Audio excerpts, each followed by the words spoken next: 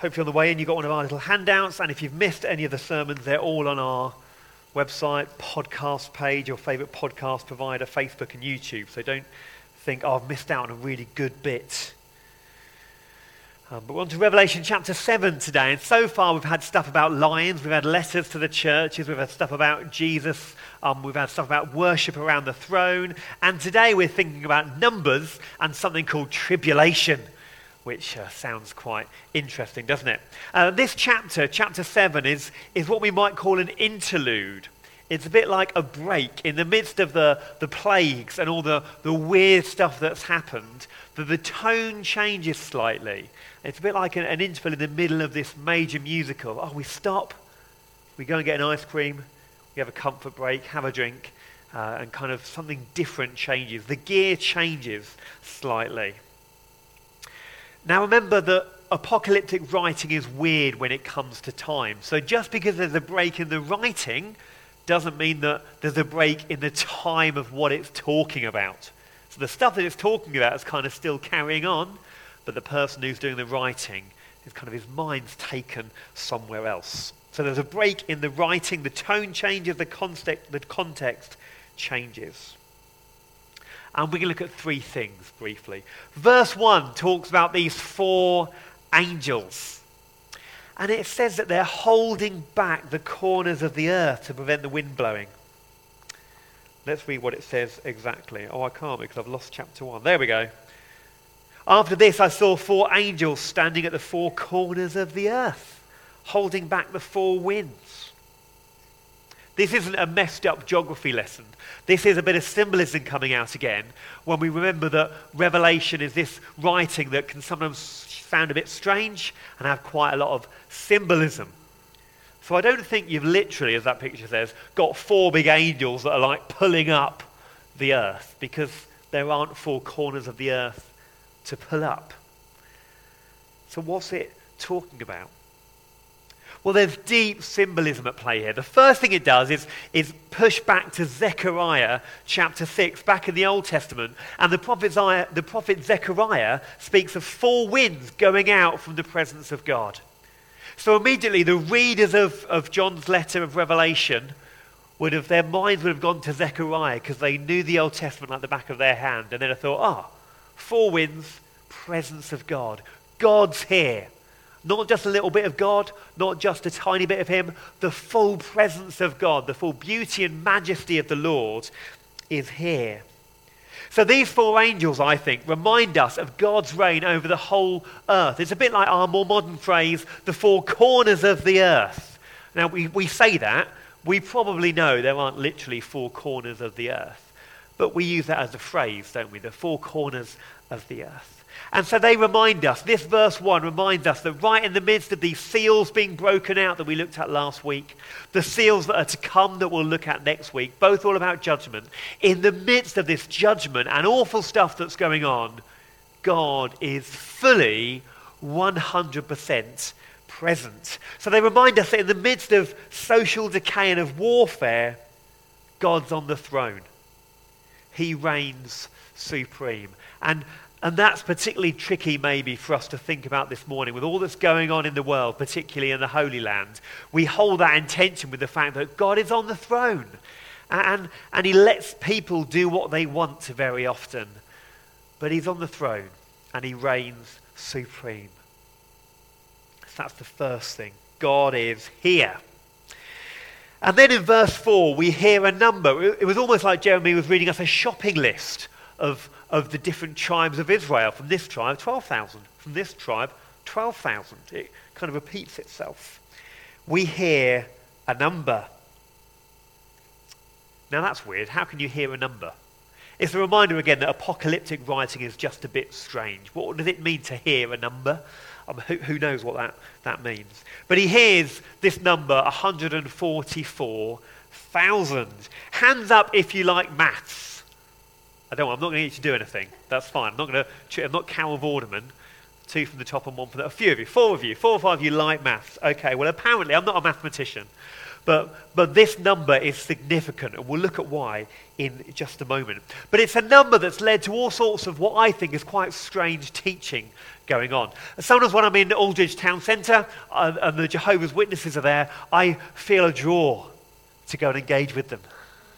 And I feel a pulling back on my shoulder that's normally my wife saying, no, for goodness sake, please don't. Oh, I want to talk to them.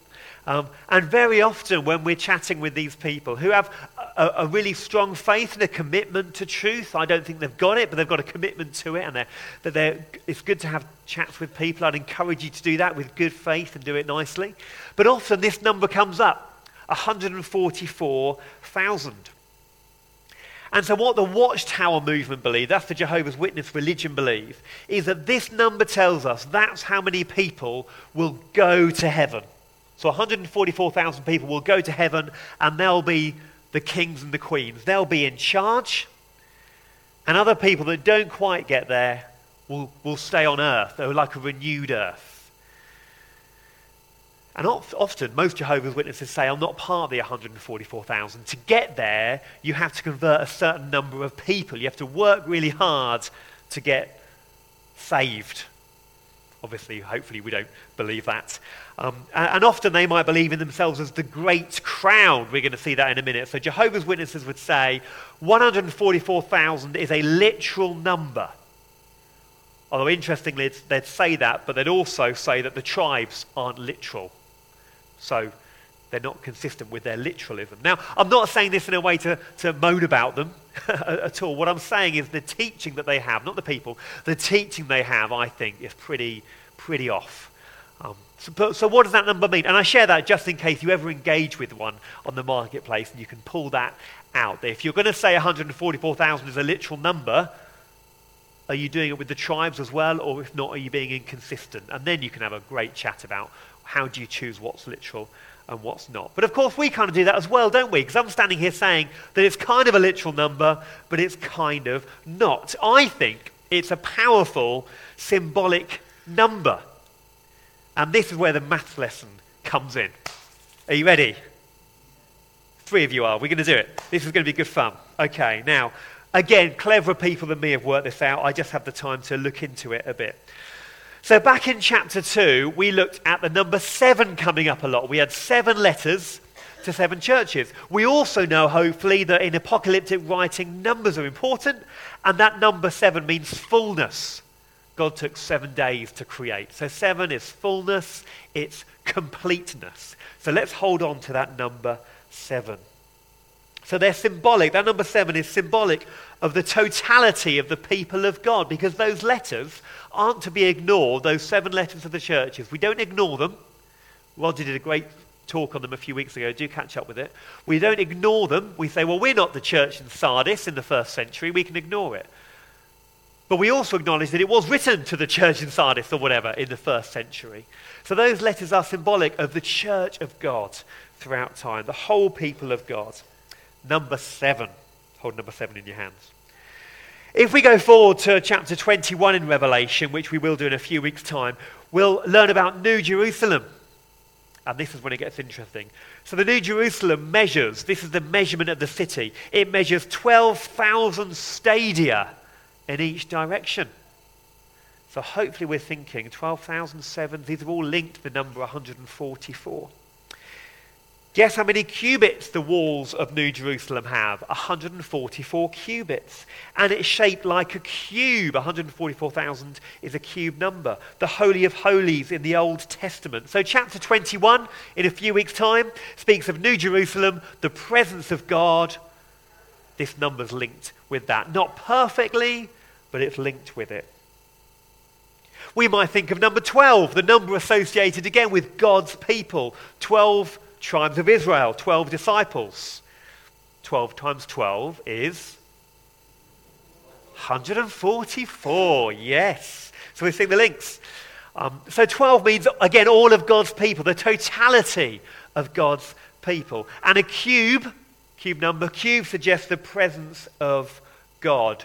And by the way, we had a square at the beginning of this chapter, didn't we, with the angels pulling out the world. It's so interesting how all these things are interlinked. So I want to suggest in a nutshell that this number speaks of all these things.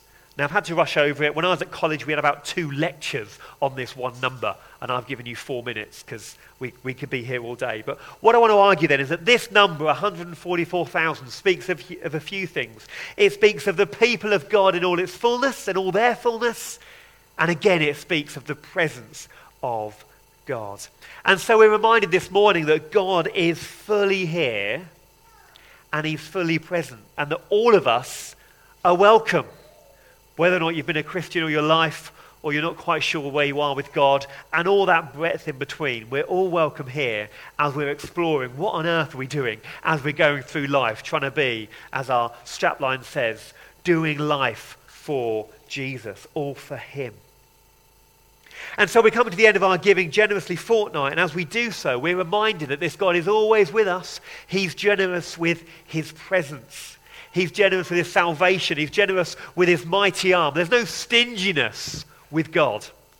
God is a lavish God. He's not tight-fisted. He's open-handed. He's not miserly. He's lavish in his love for us. This 144,000 isn't a holy huddle that get into heaven. It's not a group of people that have given the most money, given the most time, know their Bibles really well, come to church every week, say their prayers every day.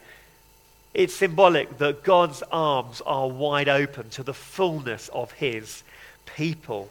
And it's a reminder that God is always with his people. That in the midst of the suffering we see, in the midst last week of those horses riding, those horses of the apocalypse, in the midst of all that, God is with his people. The psalmist says in Psalm 3, "You, Lord, are a shield around me. You're my glory. You're the one who lifts my head high.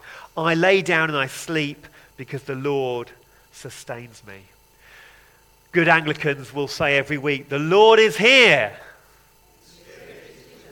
Yes, you are good Anglicans. Well done. And we say that and we kind of mean it. But how often, well, I hope we really mean it, but how often do we forget that amazing truth? That this God in Revelation, this God that's on the throne, this God that sees everything, this God whose angels are pulling back the corners of the earth because he's on all things and he's ever present, that God is here this morning ministering to us, that Jesus is walking amongst us with his arms of love and peace and healing. He ministers, he restores, he encourages, he cajoles. And there's something else about these people when we move forward a few verses into verse 14. So we've looked, verse 1, the angels are ever present, the angels of God, the presence of God is ever there. We've looked at this number, 144,000, all of God's people before the throne of the God who is always there. And finally, verse 14 says this: "This tremendous, uncountable crowd who fall in worship are the ones who come out of the great tribulation. They've washed their robes and made them white in the blood of the Lamb." And I want to come into land on this word, tribulation. It's a word that doesn't come up a lot in the book of Revelation, but it is a word that's led to all kinds of interesting teaching on this book of Revelation. And to understand it, we have to take a bit of a kind of lay-by. So there's something called the rapture, which some of you might have heard of. And the rapture is a kind of doctrine, it's a teaching that came up in the 1800s that says this: one day, those of us in Christ, poof, will be taken up to heaven, like a kind of magic great glass elevator. And all of us in Christ will disappear up to heaven. Some of you might have seen the film Left Behind with Nicolas Cage. It's on Netflix. Not very biblical, quite a good watch. And what's happened is actually people's clothes are left behind as well. I don't know if that's because we'll be naked in heaven. Hopefully we'll be in the white robes. That's what I'm praying for. Can you imagine what a disappointment? Anyway, getting around that. Anyway, so what the rapture teaches us is that those of us in Christ, clothes are left behind, boom, we're taken up to heaven. And for a period of tribulation, often 7 years people say, there's going to be the holy Christians up in heaven watching what's going on earth. And what's going on earth is going to be really bad, lots of plagues, lots of warfare. People that come to faith in Jesus in this time will have to live through it, so they won't be taken up to heaven. They'll be what we call left behind. So that's what this teaching says. So this tribulation, some would say, speak of that. It speaks of a period of time that we won't have to go through because we're good Christians. God takes us out of trouble. But other people that come to faith will have to go through this period of tribulation. I'll be talking more about this tomorrow night at Burning Questions on Monday night. That's called the rapture. Rapture, we're in heaven, tribulation on earth, people come to faith, God comes back. Now, I can see why people believe that, and you can argue that from Scripture, but that's not really where I lay my hat. That's a doctrine that came up in the 1800s by a chap called Darby. It's quite a new teaching. Lots of people that love the Lord believe it. That's fine. But for reasons we haven't got to go into this morning, I haven't got time to go into why I don't think that. But in a nutshell, I don't think that'll happen because I don't think God gives us a get-out-of-jail-free card from bad stuff happening. And in fact, what I do think is that things will get worse before the Lord comes back. I think that's spot on. But I don't think God takes his people out of trouble. We don't see that with the disciples. We don't see it with Jesus. So I don't see why we'd see it for us. And there's also the fact that this word tribulation doesn't actually talk about a set period of time. It pops up all over the Bible. It talks of suffering. It talks of pressure. And it talks more of a sense of what we're going through rather than a set period of time. So we see Paul using this word tribulation in 2 Corinthians 4. He says in verse 17, "For this light momentary affliction," tribulation, "is preparing for us a weight of glory." So Paul says this tribulation we're going through will lead us to glory. Paul says in Romans 12, "Rejoice in hope, be patient in tribulation, be patient in trouble, be patient in suffering, be constant in prayer." So I don't think what this verse says is that it's all about those Christians that come to faith and go through a set period of time of tribulation. Actually, what I want to gently suggest it means is that for many of us, life is tribulation. Life is suffering. And I know we say across the world there are Christians worse off than us, and that's true. But what I want to give us permission to feel this morning is that actually, for some of us, we feel like we're going through tribulation. And it's okay to feel like that. And I've been here 2 years. I know that's not a huge amount of time, but I think I know most of you fairly well enough to say that quite a lot of us probably feel like, am I allowed to say I'm feeling like I'm going through tribulation? You might feel guilty because Christians in other parts of the world are going through harder times than you. And yes, that's true. But that doesn't negate the fact that you are going through a time of suffering. We don't escape it. And I had a real sense as I was preparing this that for maybe some of us this morning, you just need to know that it's okay to feel like that. We really miss people who have gone to be with Jesus. It really hurts. It's okay. Those when we have the dark nights of the soul, that's okay. It's okay to be real. There are times when we might feel totally alone. We're putting on a fake plastic smile. Everything's great. And inside we're weeping. It's okay. And in fact, this verse in Revelation honors those of you this morning who feel like that. It gives you honor and it gives you space to say, at some point you will come through it.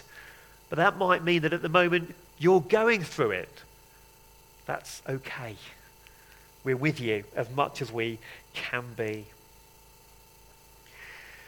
And we end with this encouragement that before the throne of God, we sung of this throne earlier, never again will they hunger, never again will they thirst. The sun won't beat down on them, nor any scorching heat. The Lamb at the center of the throne will be their shepherd. He will lead them to springs of living water, and God will wipe away every tear from their eye. This isn't just a nice poem that we pull out at funerals to make people feel better. It's not just something we might have on a fridge magnet because it's nice. It's the truth of God's word to us this morning that one day this will be reality. This will be reality. God will wipe away every tear from their eye. And it's something that we pray over the Holy Land this morning. It's something that we pray over our lives today. And I want to say Revelation doesn't always point to the future. It's not a checklist of when this has happened, God will return. But I think in this particular passage, there's a real sense that it speaks of what we might call the eschatological reality. That's a posh word. What will happen in the future when the Lord returns. No more tears. The Good Shepherd leads us to streams of eternal living water. If we could have the final slide up, Andy, that would be great, thanks. And as we come to a close of our Giving Generously fortnight, we've done a couple of things. We've given thanks to God for his generosity to us, all that he's given us. We did that at Harvest. Last week we were challenged of how we too could be generous. And if you weren't here, do grab one of our giving leaflets to encourage you to look again at your financial giving. But today we do this. We end by thinking that one day all that we have, all that we hold close to, all that we grip, all that we cling on to, all that hurts us, all that makes us weep will be gone. And we will be with the Lord forever. And then we'll gather with all of God's people, not just the holy huddle, not just those people that prance around on the stage, but all of us normal people will be there in front of the throne, and the fullness of the presence of God will be with us. God walks us through. Friends, we might have eyes that are red from weeping. We might be with the psalmist who says that the Lord is collecting our tears in a bottle. We might be pushing through dark nights of the soul where the only person that sees you is Jesus himself. But he's the shepherd lamb who guides us into living water. So we're going to have a moment to be quiet. We're going to pray together before we sing. Let's pray together. We think of the angels, God's reign over the world. We think of this number, 144,000. So interesting in so many ways, but in essence a reminder of all of God's people before the throne. And we think of that word, thlipsis, tribulation. Not a time that God promises to take us out of. No, a time right now that God promises to be with us in the middle of.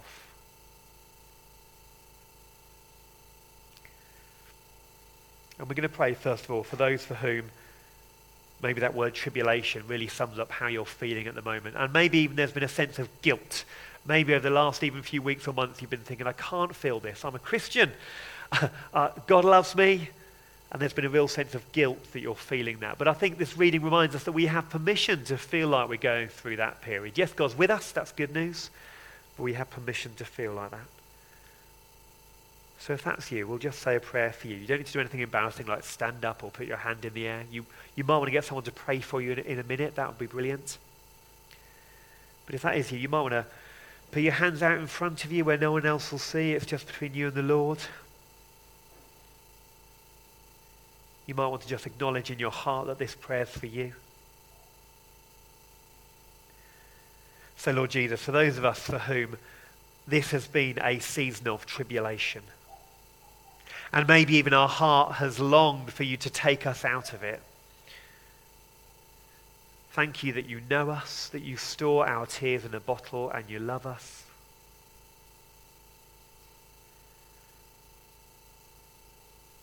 God of all comfort, would you come, Holy Spirit, even now, would you fill troubled hearts with your gift of peace and joy?